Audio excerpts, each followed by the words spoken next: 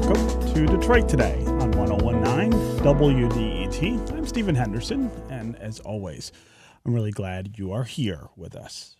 We've been talking a lot on this show about the ways that Black and brown communities are being hit harder by this pandemic than other communities. But it's important to note when we talk about that what's happening isn't new. Communities of color have long fallen victim to wide disparities when it comes to health.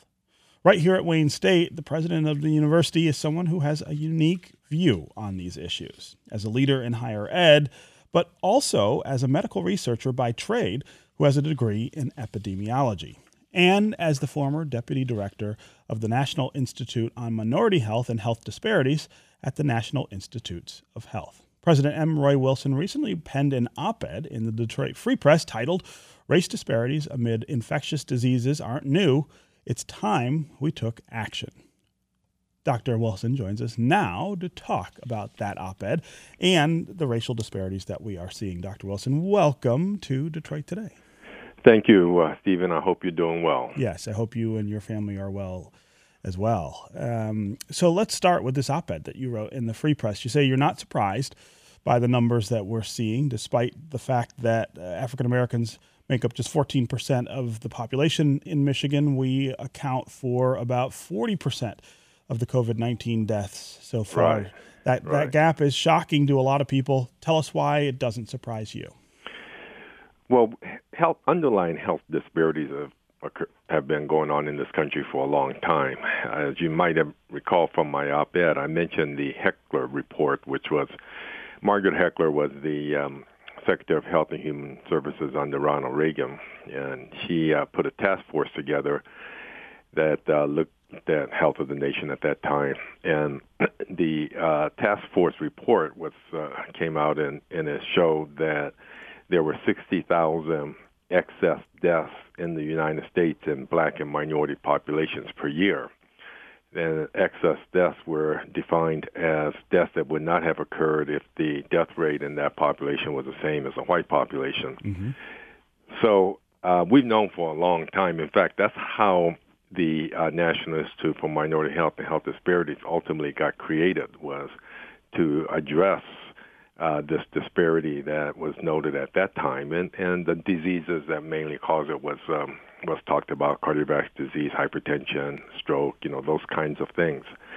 And what we've come to understand much better now is that there are these underlying conditions, social determinants of health, that determine how healthy you are, and it's based on where you live, where you play, where you work, where you pray, and those factors determine whether or not you have access to healthy foods, whether you have access to exercise, a park. There are so many issues that adversely impact not only African Americans but those of lower socioeconomic status, and one is not quite a proxy for the other, but certainly on a population basis, you'll find lower socioeconomic status in the African American population. Yeah. So give us some of the background on your time as Deputy Director of the National Institute on Minority Health and Health Disparities at NIH. What were some of the things you worked on there, and how do they relate to the things that we're seeing today? Well, there's two things that I worked on, one of which I'm particularly proud of, but one was the National Institute for Minority Health and Health Disparities was responsible for the strategic plan on health disparities for the entire NIH. So there are, I can't remember how many centers. Let's say there's 25 centers and institutes within NIH. Mm-hmm. Things like the National Cancer Institute, National Heart, Lung, and Blood Institute. All of those institutes have their own health disparity portfolio, particularly the National Cancer Institute. But there was a one strategic plan, a trans NIH strategic plan, and that plan was supposed to be coordinated by the National Institute for Minority Health and Health Disparities. So I led that effort when I was there. The thing, though, that I'm very proud about is, and it wasn't something that was led by NIMHD, but it was I was co-chair of the committee that came up with this program, and that is a program which we have some funding for here in Detroit, the Rebuild program, building university infrastructure leading to diversity, and that's a program to try to get socioeconomically disadvantaged and minority kids into biomedical research so that they can have independent careers as biomedical researchers. And it's when I first came here, we developed a consortium with Detroit Mercy, Wayne State, and some community colleges, and we were successful in getting that grant. It's in the second 5 years now. It's a big grant. It's $20-some million per. It's a big grant. So you have a degree in epidemiology.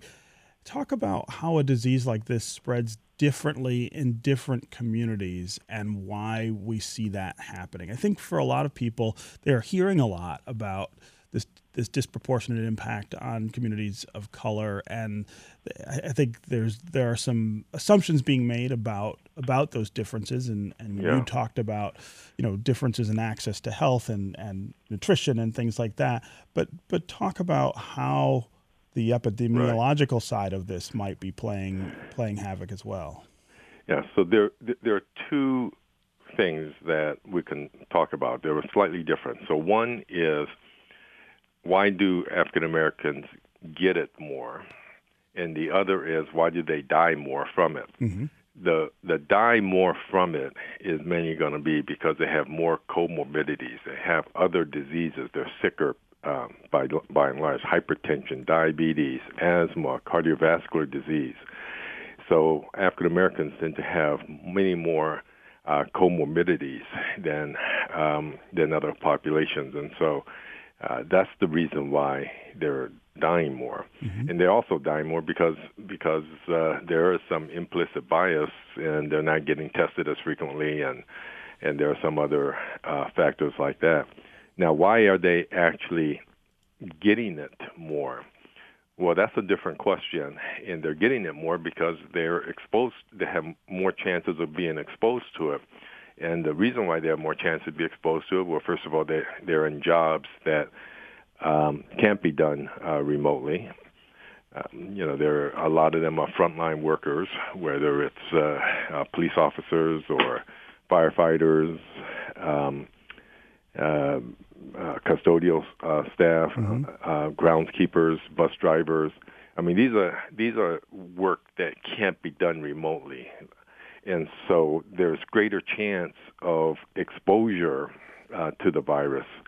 Their living conditions are sometimes also different in the sense that they don't have as big a house as some other people, and are going to live in more crowded situations. So when we tell people, well, you social distance yourself, well, that's easy to say if you've got a 3,000 square foot home and 10 different rooms. But if you've got a fairly small 1 or 2 bedroom place with 3 or 4 people living in it, it's a little more difficult. So those are factors, and so it's the exposure for getting the disease, and it's the comorbidities for dying from the disease. Yeah. This is Detroit Today on 101.9 WDET. I'm Stephen Henderson, and my guest is M. Roy Wilson. He's the president of Wayne State University. He's also an epidemiologist and someone whose background includes being deputy director of the National Institute on Minority Health and Health Disparities at the National Institutes of Health. We're talking about the racial disparities that we're seeing on display during the coronavirus pandemic. African Americans way more impacted, especially here in Southeast Michigan and the state of Michigan, than other populations. We're talking about why that is and what should be done. If you want to join the conversation, give us a call. Tell us what you're seeing in your community when it comes to how people are affected by this pandemic and how people are treating it. Do you see differences in the way people are reacting to or being affected by this crisis. This is a subject that we are talking about quite frequently here on the show right now. And as always, we want to hear from you about what you're seeing in your world. We also, as always, during this pandemic, just want to hear from you about how you're doing. What is going on in your life with regard to the pandemic and all of the changes that we need to be enduring, just to make sure that the disease does not spread as much as it does, and that so many people are not dying. I know how many people's lives look dramatically different right now than they did just a few weeks ago. And here on Detroit Today, we always want to provide a forum for people just to talk about it and check in with each other. Think of the ways that we are not allowed to connect with each other in the physical world. We can still do it here on the radio. As always, the number here is 313-577-1019. That's 313-577-1019. You can also go to the WDET Facebook page and put comments there, or go to Twitter and hashtag Detroit Today, and we'll work you into the conversation. Dr. Wilson, I also want to get to this question. I mean, we talk a lot about racial disparity, economic disparity in this country. I think it's something that has sort of become a master narrative of dialogue in this country in a way that it wasn't 10 or 20 years ago. But we rarely get to the specifics of, all right, well, how do you turn those things around? What are the things that need to change so that these kind of disparities don't present themselves during pandemics? I want to give you a chance to talk about what you think a reasonable strategy is for doing that. Well, specifically for the COVID-19, one of the issues has been testing. And there is some evidence that African Americans with symptoms, with cough and respiratory symptoms, have not been tested as frequently as non-African Americans. Mm-hmm. There's some billing data that shows that, and certainly there's a lot of testimonials. It's just heartbreaking to hear some of these testimonials from relatives of people who have died, who talk about how their father or mother or sister tried to get a test, went in to get with symptoms, and was not given the test. And some of it, and this is not a conscious bias. It's not, I don't think healthcare providers are saying, well, we're going to treat one class of people better than another. I truly don't think that occurs. But I do think there are some implicit biases, and there's some systematic issues that is hard to detect. For example, in the early days of testing, one of the questions that healthcare providers would typically ask if to determine whether or not you were going to get tested or not is, have you traveled internationally? Mm-hmm. Well, more people who are affluent are going to travel internationally, but they didn't ask, how many rooms do you have in your house, and are you able to social distance? That would have been an appropriate question. Right. So that is a systematic bias, but also just there is evidence that implicit bias goes on, and that's very well established, and I don't think there's any doubt about that. And again, I don't think it's something that people consciously do, but the more you are aware that could be an issue, the more you can guard against it. If it was conscious, then it wouldn't be called implicit bias. Implicit bias is sometimes called unconscious bias. Mm-hmm. If it was conscious, then it'd be something else. It'd be prejudice or racist or something else. So it is unconscious, but it does occur. Testing is really important to go to the places where African Americans and other minorities live, because they may not be able to get to your test sites. Mm-hmm. That's part of what we're doing with the mobile testing units that we've partnered with Ford with, and so we're able to actually go to places rather than have a drive-through where you need a car to get tested. Now we're able to drive to these places and test places where there's a disproportionate numbers of African Americans or where there are some hot spots, and so that'll be, I think, a very useful thing.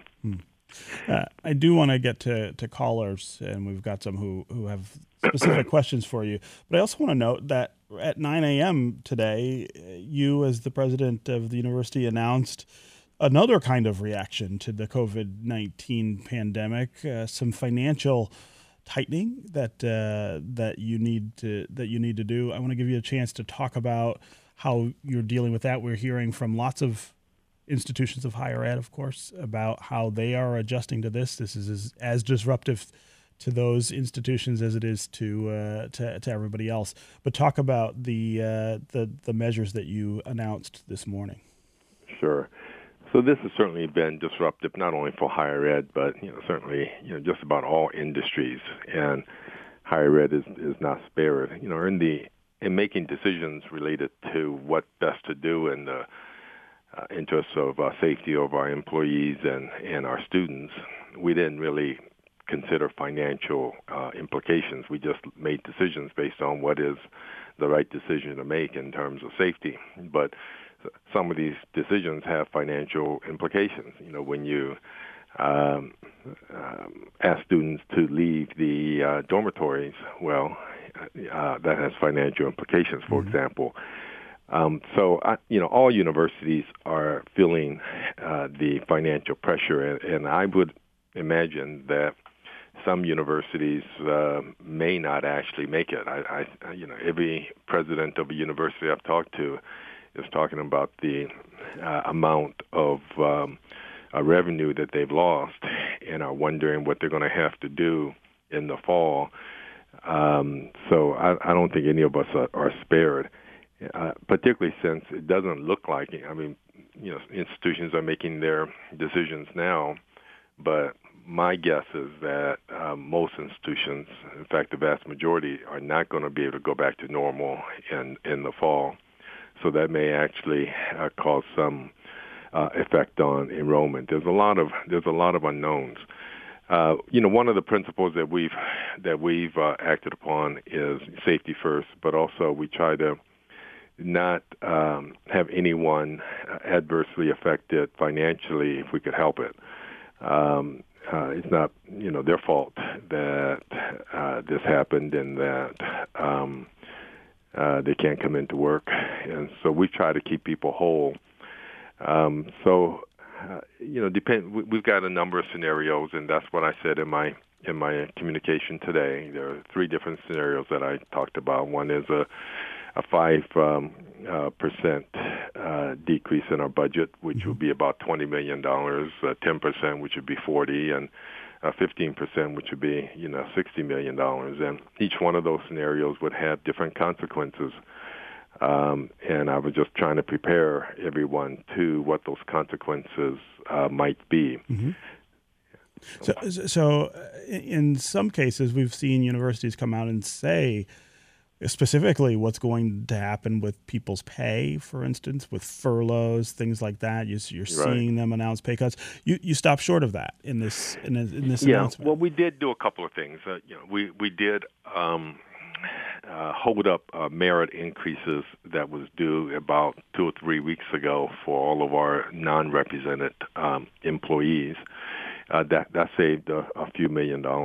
And there were a list of about 5 or 6 things that I listed in my letter that we're going to do immediately that will be helpful from a financial perspective. The reason why I fell short of saying we're going to lay people off is we still don't know what the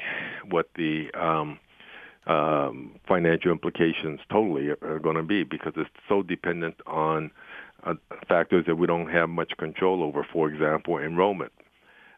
Most universities are modeling a decrease in enrollment. Right now, I would tell you that we are bucking the trend, and we're seeing a slight uptick in enrollment. Now, whether or not that holds is totally speculation. But if our enrollment is higher than people are predicting, that would have a huge impact on our finances. So. I just think that it's better not to make definitive decisions at this time, but to prepare people for what those decisions might have to be, based on what ultimately transpires. The other issue that we have no idea about is the state funding. The state is also losing a lot of revenue. Mm-hmm. And the last time this happened, after the recession of 2009, all higher ed institutions took a 15% cut, you might recall, in the 2011 budget. Well, if that were to happen, then that's a whole nother story. Than if that were not to happen. So. The things that we would do or have to do would be very dependent on some things that we have no idea what's gonna happen right now. Mm-hmm. So the point of the letter today was to let people know that based on different scenarios, based on different assumptions, these are the things that could happen, and if we did have a budget reduction of a certain percent, then we might have to do this or that. But I don't want to, go there until we know we have some more certainty. Okay, we're going to take a quick break. When we come back, we're going to get to calls for M. Roy Wilson. There are some specific questions that he is going to be asked by our listeners. Stay with us on the phones, 313-577-1019. We'll be right back with more Detroit Today.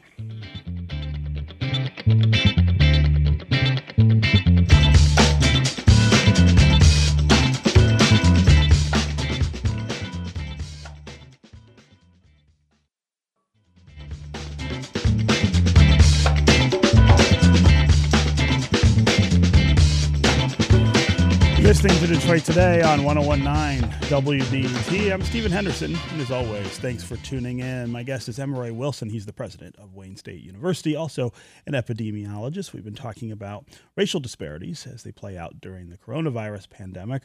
We also were talking just briefly about the financial decisions that need to be made at institutions like Wayne State University because of the massive changes brought by the coronavirus pandemic. I want to get to some listener calls, though, for the president. Let's go to Dan S. in Detroit. Dan, welcome to Detroit Today. You there, Dan? Yep, I'm here. Go ahead. I was curious, will we be having in-person classes in the fall? Yeah. Thank you. Great question. I think that's the million-dollar question on every campus right now. Yeah, that certainly is. Well, we're preparing as if we're not going to be able to. And if we're able to, we would certainly prefer that, and we would do everything possible to do that. But I think that we have to prepare as if we're not going to be able to, because, these online courses take a while to prepare. Initially what was done mid-semester this last time was not truly online. Some were online, but they were more remote classes. And if now that we have more time, we really want to have a really good online experience for the students, and that takes a lot of preparation time. So we're going to prepare as if we're not going to be able to meet person to person, but if we're able to, that would certainly be our preference, and we'll pivot in that direction. Yeah. Great question, Dan S. And we are all, I think, trying to figure out how that's going to work going forward. Let's go to another Dan from Detroit, Dan H. Dan, welcome to the show. Thank you. Good morning. Yeah, go ahead. The question I have is in regards to the ventilation systems that we use in our buildings, in our restaurants and our workplaces. and whether or not, for example, when the lift occurs to where people can go to restaurants, I would feel better as a customer knowing that there's a sticker on the front of the door that says that this ventilation system has been disinfected. And there are disinfectants that do kill viruses that they do put into these systems. So is there a way that we can test the current buildings, with their ventilation systems to see if there's a possibility that they carry the virus? That's a great question. And Dr. Wilson, as we get back to the world in some way at some point, these are the kind of questions that I think are going to come up.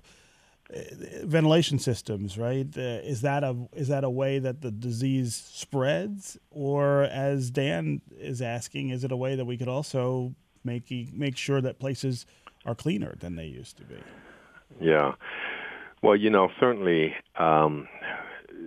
when Delta Airlines sent out a communication to all its customers that the air system in their planes do not are filtered in such a way that they don't harbor any infectious agents from one person to another through the ventilation system in the airplanes. That certainly made me feel a lot better. Now, I have no idea whether the kind of system that they're talking about, because it's totally different than in regular buildings, can be replicated in buildings or not. I'm not an engineer, but I do totally agree with you that from perspective of feeling more comfortable, I would also feel more comfortable if I felt that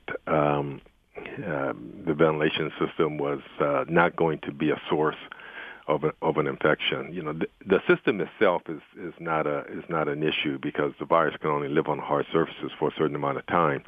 But it's if somebody is got the virus and is breathing it into the air, and somehow that air is getting into that virus is getting into the ventilation system and then being circulated back out in a way that causes someone else to inhale that same virus. And I just don't know what from an engineering standpoint, how the ventilation systems actually work. But if somebody were to be able to explain that to me and assure me that it's safe, I would feel a lot better. Yeah. Okay, Emery Wilson, president of Wayne State University. Always great to have you here on the show. Thanks for coming by. Thank you. Be safe. Yes, you too. All right, bye-bye. Up next, we're going to have a conversation about the American class struggle that is playing out amid the coronavirus pandemic, and hear more from you as well. 313-577-1019 is the number on the phones. We'll be right back with more Detroit Today.